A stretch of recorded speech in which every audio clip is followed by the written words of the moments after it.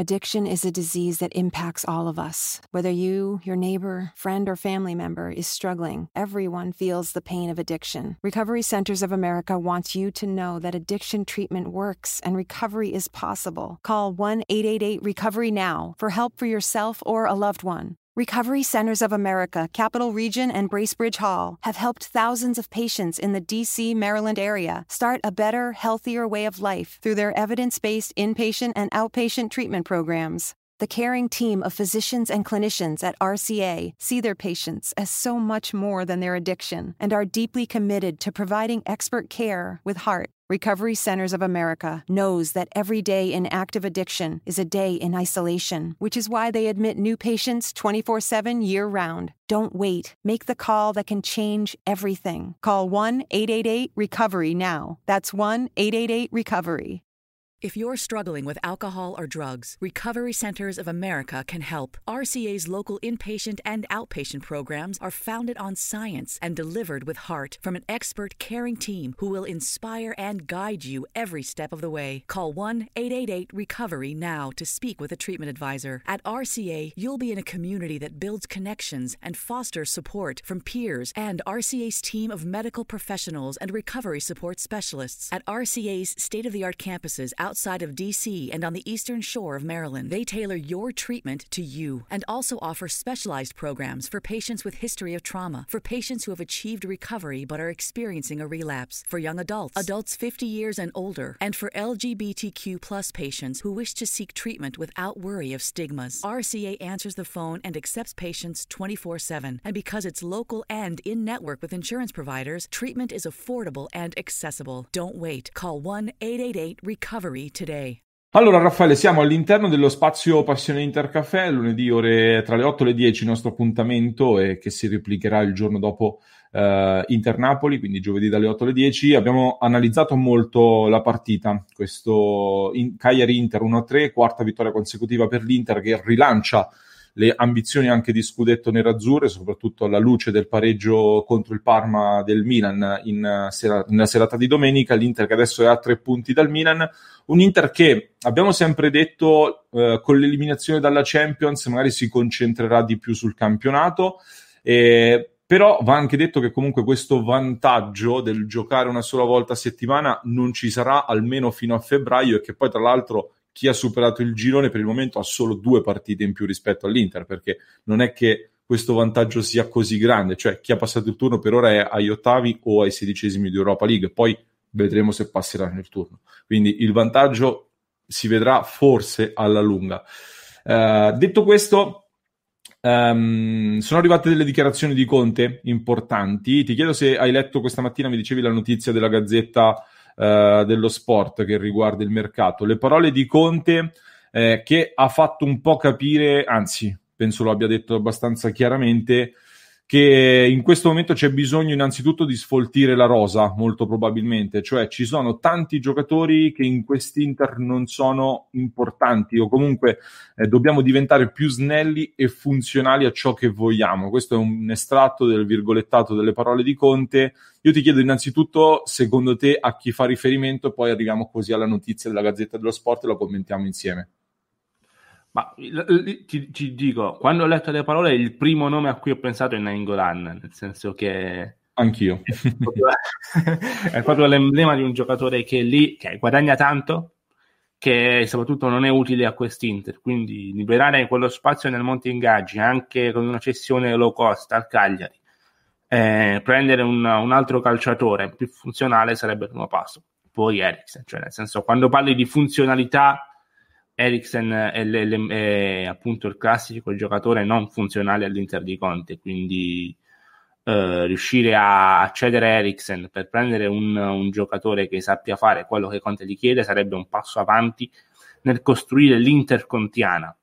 Per me, per vincere lo scudetto, l'Inter ha bisogno di un'Inter contiana, di seguire quello che vuole il suo allenatore, di seguirlo fino in fondo per poi trarre bilanci alla fine.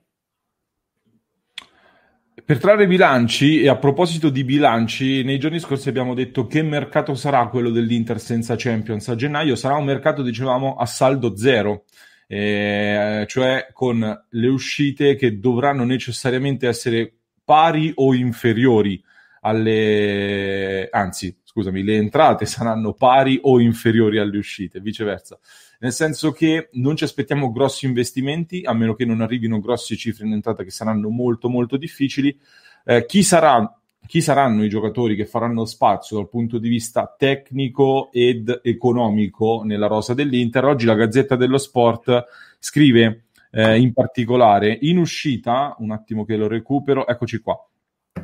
Ci sono 4 i giocatori che l'Inter considera in uscita perché fuori dal progetto tecnico di Conte. Nainggolan, e lo mette per primo la Gazzetta non a caso, perché anche noi abbiamo pensato in primis proprio a Nainggolan, Vesino, Eriksen e Pinamonti, ma non è detto che siano le uniche uscite a gennaio, perché pur non essendo considerato un esubero sarà bene monitorare la situazione di Perisic, che sta deludendo sia in prestazioni sia in personalità. Il croato potrebbe partire se arrivasse un'offerta per lui. Ragioniamo un po' sui singoli nomi. Allora, Raffaele, Nainggolan praticamente è recuperato da quello che ci dicono dal punto di vista fisico, però viene escluso, quindi diciamo che anche dall'Inter sarebbe arrivato un po' una nuova apertura da quello che filtra dai giornali, anche alla possibilità che vada in prestito. Io credo sia abbastanza inevitabile la sua partenza e ti chiedo se la condividi innanzitutto.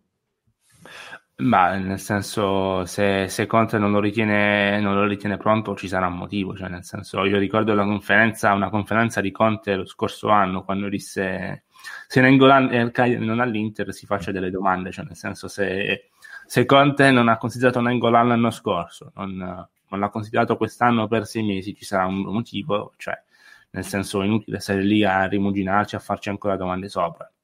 A questo punto è bene addio soprattutto per il monte ingaggi e per il rendimento del giocatore. Non dimentichiamo che qualche settimana fa il direttore sportivo del Cagliari Carta, no? Carta è il nuovo direttore sportivo del Cagliari adesso. Sì. No, perché se è passato da Cardi a Carta c'è stato questo. No, Carta aveva fatto quella fase enigmatica. In estate l'Inter non l'ha voluto vendere, adesso vediamo, quindi anche da Cagliari sono arrivate numerose aperture alla possibilità di prendere Nainggolan in versione low cost. Il Cagliari potrà permettersi Nainggolan solo con un'ampia apertura dall'Inter, cioè nel senso, se il Cagliari paga l'ingaggio di Nainggolan non paga il cartellino, non ha la possibilità di fare entrambi, quindi penso che a questo punto l'Inter sia disposta anche a questo, perché già liberarsi del monte ingaggi pesante di Nainggolan sia un passo avanti per le casse nerazzurre. L'altro nome è quello di Vesino, un Vesino che era previsto il rientro a metà ottobre, il rientro è molto slittato, problemi al ginocchio che preoccupano, quindi adesso è tornato ad Appiano dopo le ultime visite a Barcellona, si sta allenando individualmente ancora, non è ancora entrato in squadra, e ti chiedo a questo punto però, cioè, se non è pronto per giocare nell'Inter con il rientro previsto a gennaio, piazzarlo in uscita sarà difficilissimo, prevedo. Penso che lo devi piazzare in prestito, cioè nel senso, in qualche squadra magari di media-bassa classifica che ha bisogno di un giocatore per la lotta salvezza, per me Vesino fa comodissimo, cioè nel senso, cederlo in prestito, fargli recuperare il top della condizione, e poi in estate valutare se Vesino può essere ancora un calciatore utile all'Inter o se deve essere ceduto, ma a quel punto tu lo cedi cedi un calciatore pronto. Non dimentichiamo che Vesino le offerte le aveva in estate, cioè nel senso c'era il Napoli su di lui, piaceva molto a Gattuso, c'erano altre squadre, quindi un Vesino pronto è un giocatore appetibile anche sul mercato. Devi recuperarlo, cederlo in prestito per me è la soluzione migliore sia per l'Inter che per il giocatore. Vediamo se accetta, perché da quello che ci dicevano il giocatore comunque è orientato a non accettare passi indietro nella propria carriera, diciamo così, quindi prestiamo attenzione anche a questo fatto. Inverto un po' l'ordine e torno su Pinamonti. Pinamonti lo possiamo considerare fuori, nel senso che Conte lo ha reputato non pronto, non sta trovando molto spazio, poi vabbè è stato fuori anche per un problema alla caviglia. Io ho detto, guardando anche la partita contro il Milan, ritornando mi sto mordendo le mani per quello scambio con Cervinho che non si è concluso. Ti chiedo, è giusto quindi secondo te Pinamonti andrà in prestito o sarà ceduto da qualche altra parte per trovare continuità? Pinamonti secondo me è un giocatore comunque interessante in ottica futura, cioè nel senso è un calciatore che potrà fare molto bene secondo me in futuro. oggi non è pronto per l'Inter, cioè nel senso, poi parliamoci chiaro, no? In un Inter che non deve giocare 3 competizioni, può anche essere utile avere 3 attaccanti più Pinamonti arma di riserva all'occorrenza nel momento in cui dovesse succedere qualche cosa, ma alla fine il campionato della Coppa Italia, volendo, si possono affrontare solo con Lukaku, Lautaro e Sanchez, teoricamente. Per Pinamonti può essere quell'arma di riserva per non trovarsi completamente scoperti, quindi io ci penserei anche prima di cederlo, nel senso che andare ad investire oggi su un quarto attaccante non credo che l'Inter abbia intenzione, o comunque un quarto attaccante di peso, senza gli introiti della Champions. Quindi non sono convintissimo io personalmente che cedere Pinamonti sia la scelta giusta, perché alla fine può succedere qualsiasi cosa nel corso della stagione e ti ritrovi ad aver bisogno di un quarto attaccante, e Pinamonti secondo me anche contro le medio piccole, no?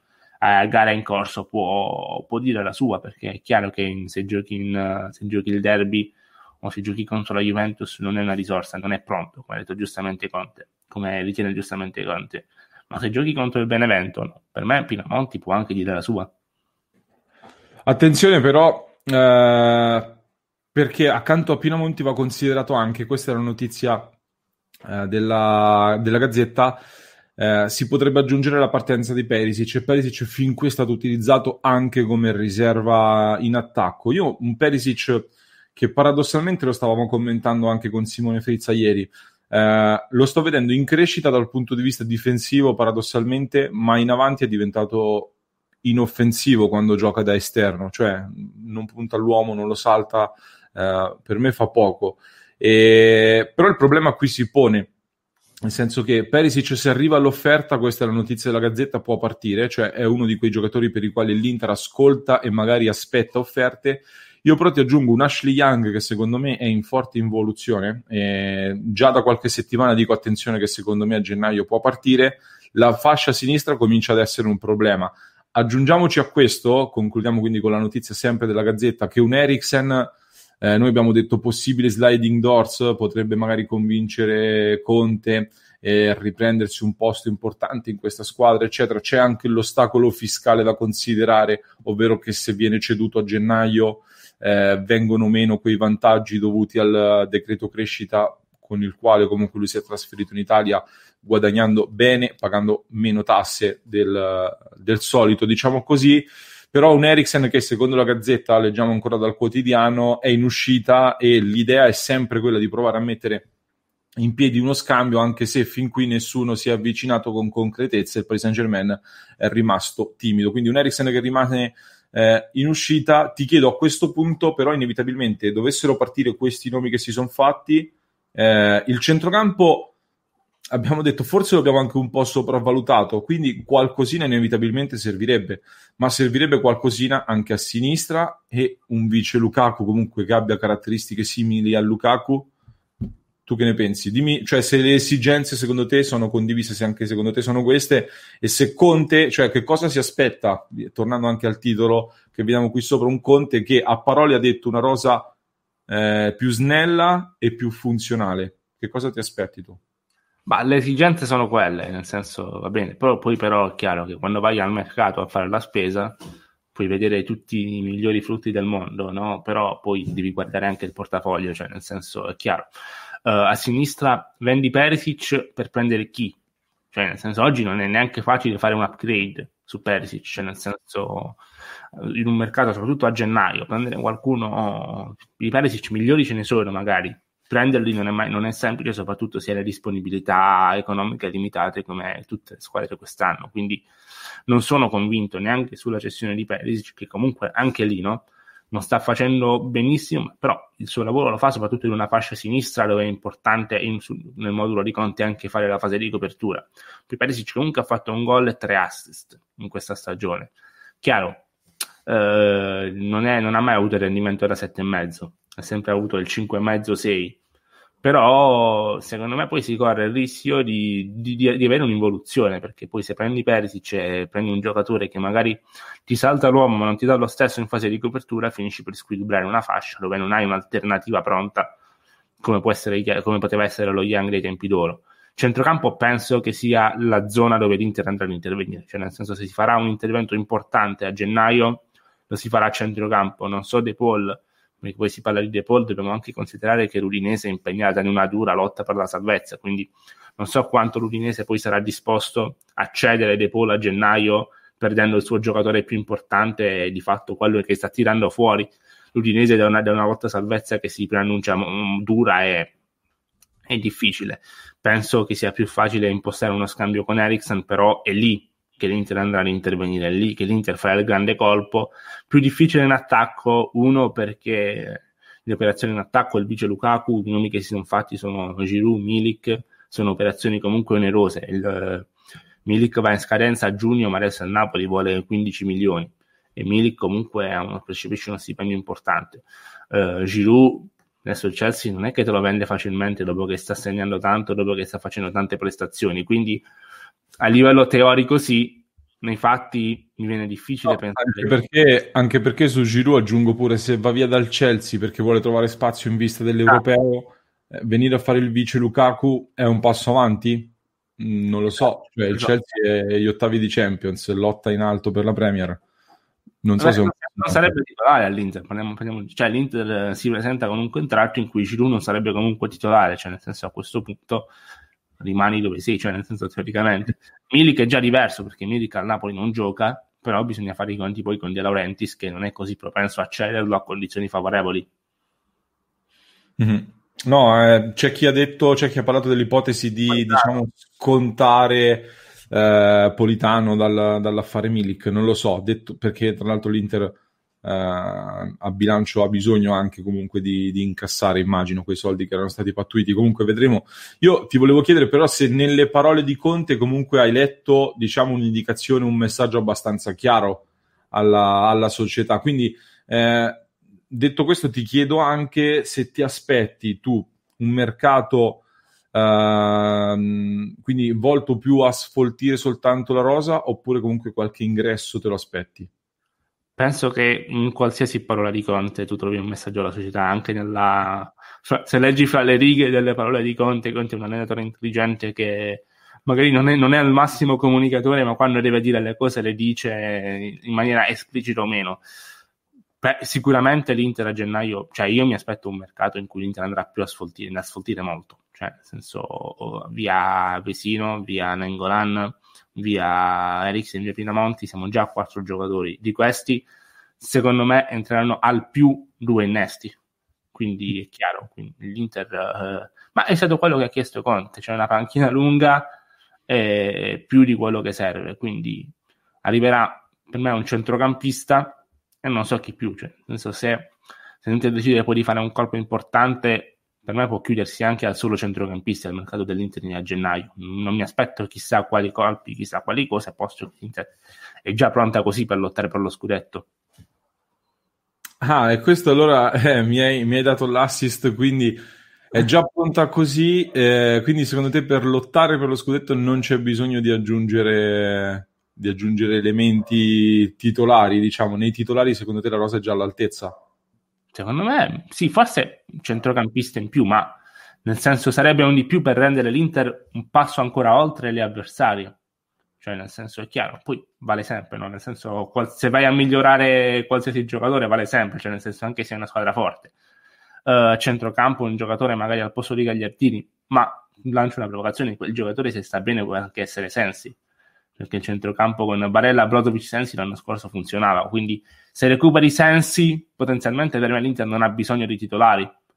Se non lo recuperi un centrocampista importante può arrivare, e come ho detto prima sarebbe l'unico grande colpo e sarà l'unico grande colpo del mercato, che sarebbe un passo ulteriore nella lotta per lo scudetto, che non fa mai male alla fine, no? Nel senso, meglio abbondare quando è ficere, dicevano i latini, meglio abbondare quando hai bisogno. Sì, no, sono d'accordo con te sul livello della rosa. Vediamo un po'. Cioè, secondo me, per esempio, a centrocampo sicuramente qualcosa serve. Stavo pensando più che altro che probabilmente la chiave del mercato, come abbiamo visto già in parte in estate, sarà puntare su calciatori duttili. cioè calciatori in grado di ricoprire più ruoli, perché e soprattutto che siano fisicamente integri, perché l'Inter ha il grosso problema di avere tanti calciatori che hanno problemi fisici. Lo stiamo vedendo con Sanchez, che purtroppo si è fermato di nuovo, adesso vediamo per quanto ne avrà.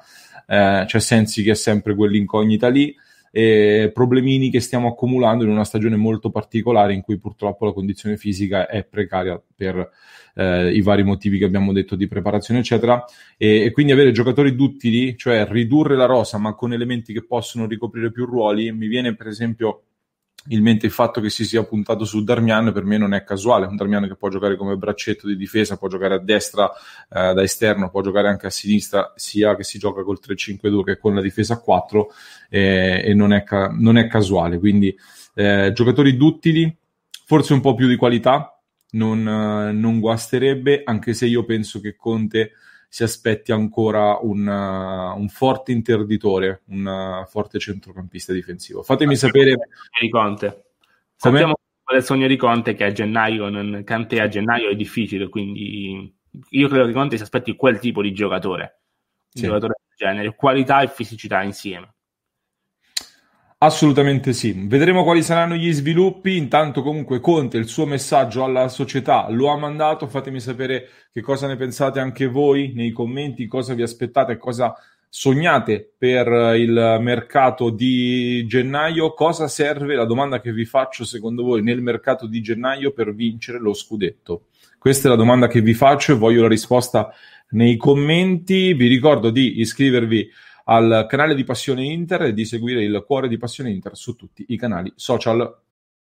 Addiction is a disease that impacts all of us. Whether you, your neighbor, friend, or family member is struggling, everyone feels the pain of addiction. Recovery Centers of America wants you to know that addiction treatment works and recovery is possible. Call 1-888-RECOVERY now for help for yourself or a loved one. Recovery Centers of America, Capital Region, and Bracebridge Hall have helped thousands of patients in the D.C., Maryland area start a better, healthier way of life through their evidence-based inpatient and outpatient treatment programs. The caring team of physicians and clinicians at RCA see their patients as so much more than their addiction and are deeply committed to providing expert care with heart. Recovery Centers of America knows that every day in active addiction is a day in isolation, which is why they admit new patients 24/7 year-round. Don't wait. Make the call that can change everything. Call 1-888-RECOVERY now. That's 1-888-RECOVERY.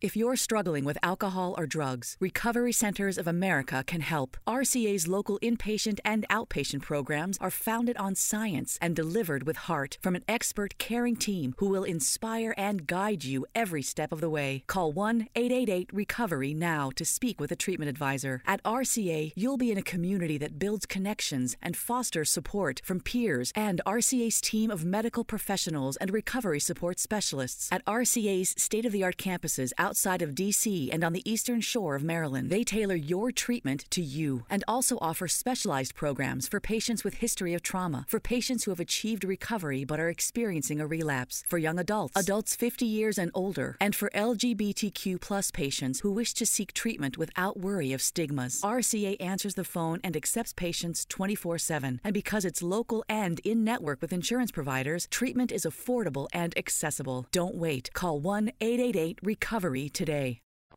When you get Xfinity Internet, Flex is included free. And finding what to watch on TV is now as easy as popcorn. Show me my favorites. Yes! Live soccer. This is how easy it is to find my favorite content. All in one place. And for Xfinity Internet customers, it all starts at free with Xfinity Flex.